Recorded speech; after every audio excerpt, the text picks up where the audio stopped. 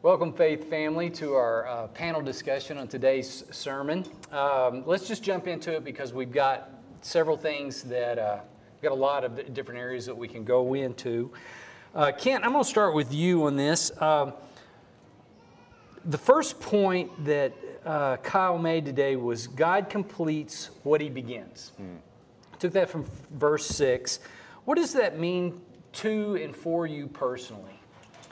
So personally, it speaks just volumes about the grace of God and salvation. One of the comments that Kyle made is that God knew my past sin before he began a good work of salvation in me. And so, from eternity past, God has called people to come into this relationship with his Son through faith, regardless of all of the sins that we did. So recognizing that fact, it just gives me such encouragement that my salvation is not dependent upon me, checking the right religious blocks. My salvation is dependent upon the blood of Christ and the fact that he died to atone for my sins and that he has imputed his righteousness on my behalf. So when God sees sinful Kent, whatever stupid decisions I make this week, he's not seeing me.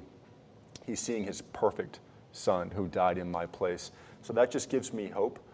It gives me more confidence to want to draw near to Christ and to know my Savior and to want to serve my Savior who has died for me. Yes. Yeah, when I think just about the overall context of Paul bringing the gospel to this church, and then him saying this, that God has started this and then he's going to complete it. It's just the ongoing declaration of the good news of the gospel in my own life. And one of my favorite pastors, Tim Keller, he said that one part of the gospels, it's hard to believe, not because I can't believe I'm that bad, but it's when you realize how bad you are, it's almost too good to be true, because it is so good. Right. That it's not just hey, now you know, now the Spirit's opened your eyes, now you know everything that you need for life and salvation and godliness, but it's also like you are still going to sin in God's grace. We sing it this morning, we sing the song often enough, his mercy is more. Yeah. And I think that's just such an awesome summary of God's completing work in our lives and in my life. And speaking of the songs in particular, that He Will Hold Me Fast, that Matthew picked today, I weep. Yeah. Because I know that there's nothing, I didn't do anything to deserve it. There is nothing that I can do to lose my salvation. Right. And so this gives me assurance. Yes. This is like it was pointed out. So, all right. Second truth was that God gifts this gospel to me that you might defend it, or that I might defend it and proclaim it. That is a very unique word that he used, specifically gifts, because there are times in my life it has been more of I'll be very honest, more of I hate to say drudgery, but sometimes maybe a drudgery to share the gospel because I don't feel comfortable, or I don't really know this person, or whatever.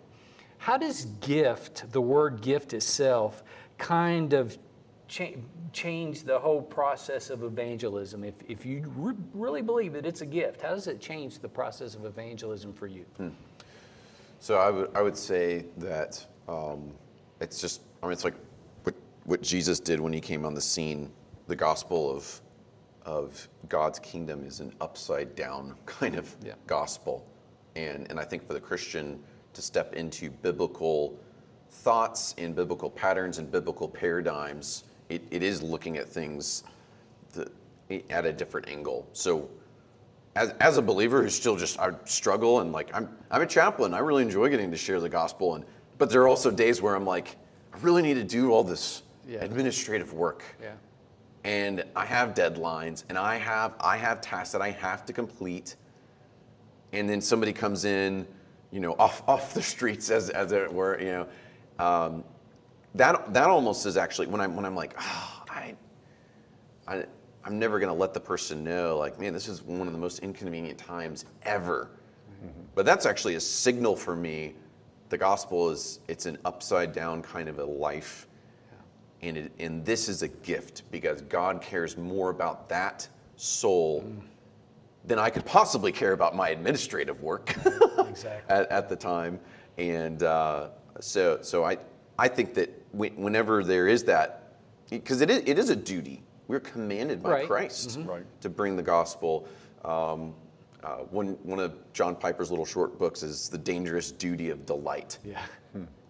But it is. It's a delight to then, after sharing the gospel, I'm so glad that is what I did. Yeah. And it's just incredible. And even, I mean, this might sound strange, maybe for some people that have, if you're listening and you're not a believer, and so you've never shared the gospel, or if you did, it was on accident, right? It is a thrill. It is a gift. Yeah. It's an awesome experience to know that God could use the just garbled, messed up words that I try to communicate to alter someone's life by a spirit. Yeah. Very good. One of the things that I think that we can identify about human nature and human tendency is that we talk about the things that we love. And you go into the workplace or a water cooler conversation and you're going to hear people talking about their kids, about their favorite sports team, about their favorite car. I used to be a gearhead. I used to like building motorcycles and hot rod cars, so I'd always talk about that. That was something I loved to do. Mm-hmm. You open up that conversation, I can talk all day about it. So humans tend to talk about the things that we love, and I think that we have to recognize that in sharing the gospel, we're talking about our Savior. And if you love your Savior who died on the cross for you, you're going to want to talk about him. And as soon as there's an opening or an opportunity, it's almost like, here you go. It's like the floodgates are opening because it's an outflow of the love that he had for me that I'm then sharing with somebody else. So as I think about this process of evangelism as being a gift, I have to reflect upon the fact that the most joyful day in my life was the day that I was saved. And the second most joyful days in my life are days that I'm a part of somebody else coming to saving faith in Christ. That is just so encouraging to me to have the opportunity to share the gospel. And it helps to strengthen my faith when I see somebody get saved, when I see the gospel go forward. And whether or not they believe, it's not upon me, it's upon God. But I still am trying to be obedient and faithfully share the gospel. It's just an encouragement, it's a delight that God has allowed us to take this gospel to the world to proclaim his name. So it is a gift, and I just have to remember that. It's not just this obligation or a compulsory duty, that we should love our Savior enough that doing it should be joyful. And to go back to the way I kind of started this conversation, when it is a drudgery, that is a good sign of where my heart is. Yeah. Instead of wanting to tell people about my King. Do you know my King? That should be, why would I want to keep that? Yeah. So, yeah. Well, it's like, when Jesus said, the two commandments are to love the Lord your God and then to love your neighbor as yourself. And if you love your God, you're going to want to talk about him. And if you love your neighbor, you're going to want to tell your neighbor about this God that saved you. Absolutely. So, yeah. The truth number 3, at salvation, God gives us new yearnings and new affections. In fact, he gave a warning that if you have the same old affections, there's a high probability that you have not been born again. Right. So, how have your yearnings and affections changed, Kent? Have they changed, and what's the difference pre and post? So I can kind of relate to Saul's conversion experience, like when he mentioned he was a first century mobster and murderer, and now he's a Christian. I'm like, that was me. If I could have killed people with the words I said about them, then I would have been an absolute murderer. I was a very proud man, an arrogant man, a man that had so many possessions. I gained my value in life by how many cars and motorcycles I had in the garage, and so I was a wretch. I was a wretched sinner that was, dead in my trespasses and sins and all of my lusts and passions about everything in this world. And when Christ made me new, it was like instantaneously, my language cleaned up. The words that I used to use, the things that I would talk about, just he began to just rip them out of my vocabulary. My lust after looking at other women, he's like, hey, that's not going to happen. You know, just I began to kind of frame it like that could be your sister. And then so God gave me little tools to help keep my eyes clean, that, you know, he called me to live a righteous life for his praise, for his glory, for his name's sake. And so, you know, my passions changed from studying everything I could to know about cars and motorcycles to studying everything I could about my Savior, and then gave me that internal desire and passion to teach the gospel. So, I mean, it is just amazing. It is a night and day difference. My salvation almost like crystal clearly parallels Paul's. It was that radical. Right. Took the old interest and made them new. Made them new, yeah. So. Yeah, so my story testimony is different in that, and what I know of a lot of us kids that grew up in a church. Yeah. You kind of grew up in a good setting, good environment, and for whatever reason you didn't get into as much junk as other people did, and I remember going to like youth retreats, and the guest speaker be like, guys, I used to do, you know, and you just list off all these things, and we're like jaw dropped, like, oh my goodness, and then the way that they talked about it, sometimes I'm like, it sounds like you still relish in that, how I was like, man, I don't have that. Like that didn't work. Like that's not my life. Like I just didn't have opportunity to do that. But the Lord in his mercy, when I at the end of the day, and I ask questions like, do I actually want to pursue the Lord and love the Lord? And there's just something, I would say, inescapable about it. There's something that I can't get past, even in times where I'm just like, oh, I'm not feeling it today. I don't like, I do and I don't want to pray. Mm-hmm. It's a Lord, I believe, help my unbelief. Yeah. And and I've seen that yearning remain constant and grow. But it's hard. It can be hard to track. I think that's why it's not an explicit Christian discipline, but Paul does this a little bit. He talks about kind of his list of things that he's experienced, like the shipwrecks, the beatings, and things like journaling. I think especially for Christians that don't have as just crystal clear cut salvation experiences, and maybe they're like, well, when did I get saved? I think it's helpful to just journal along. There's things that I look back, even when I wrote in seminary, and I was like, wow, that was like, I don't even know what kind of a mindset I had then, and they're just subtle, gradual changes that the Lord is working in his, by his Spirit. So sometimes maybe it just feels muddled, but then when I take a step back, then it's like, okay, no, the Lord he's working in my heart, in my life. And some of it maybe it is subtle because it's not of my own doing. Right. And I think the Lord he does both. He does the radical night and day, like very obvious, and then the more subtle. So. Yeah, and I identify probably more on this area, but one of the things that may be a little different is this gives me assurance of salvation.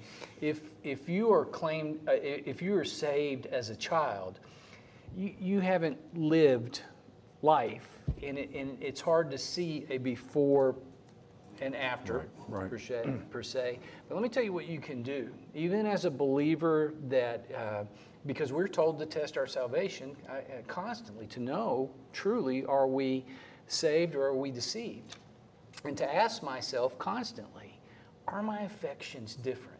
Do I have a real affection for Jesus Christ, the biblical Jesus Christ, not the Christ of my making or whatever, but the biblical Jesus Christ. So it is something that even if you've been saved as a small child and you didn't see that before, or you grew up in church or all those things, I think it's still important to test ourselves and see, have my affections changed? Am I yearning Do I yearn to know Christ?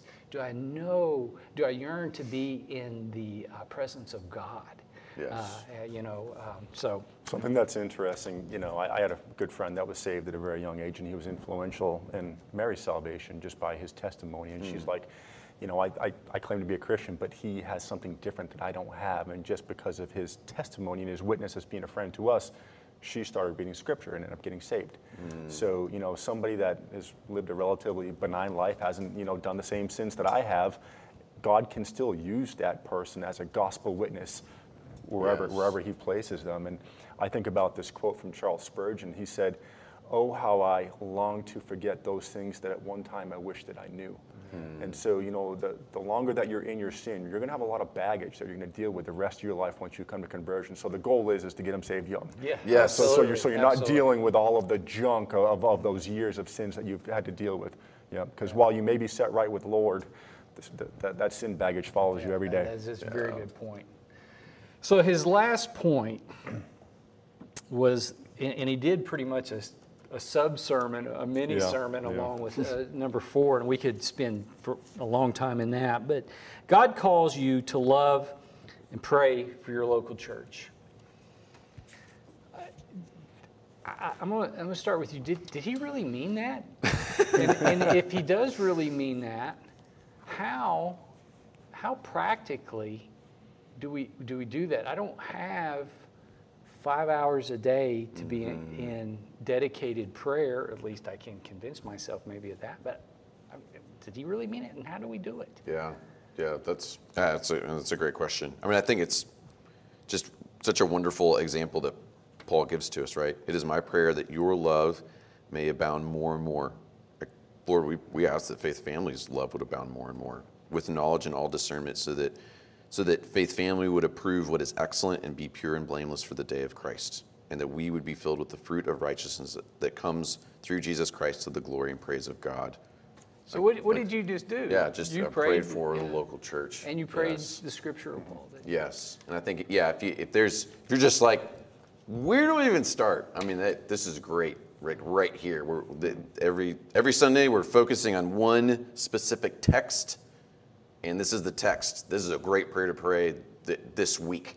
And if you know like one other person that goes to Faith Family, pray for them and pray this verse. And I think that's an excellent launching pad. And we were talking before, and I'll let Ken, because I think he has some good suggestions as well. But just that, it's 10 seconds. Right? Yeah. Just pray, thank the Lord for the church, and then pray that we grow in our love for one another.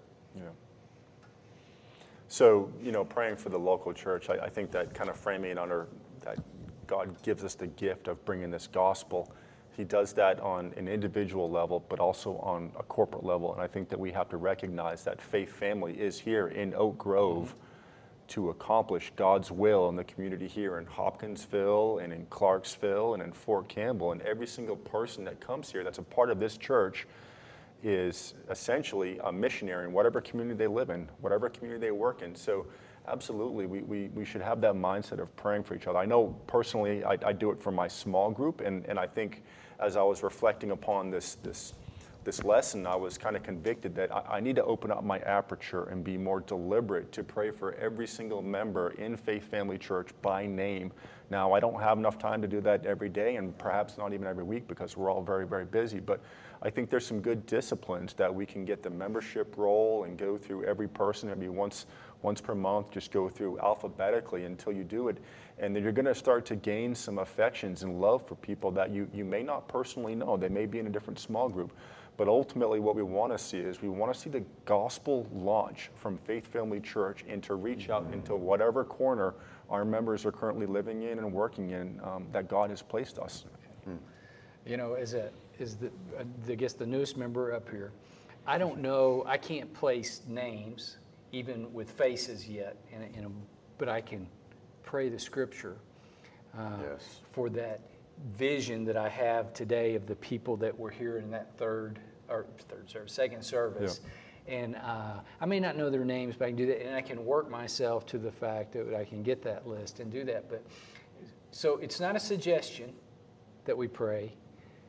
It is a command. to Right, pray right. for our. So, Faith family, I appreciate you watching today, and let me just leave you with this challenge: pray Scripture for your church body, the local church here at Faith Family.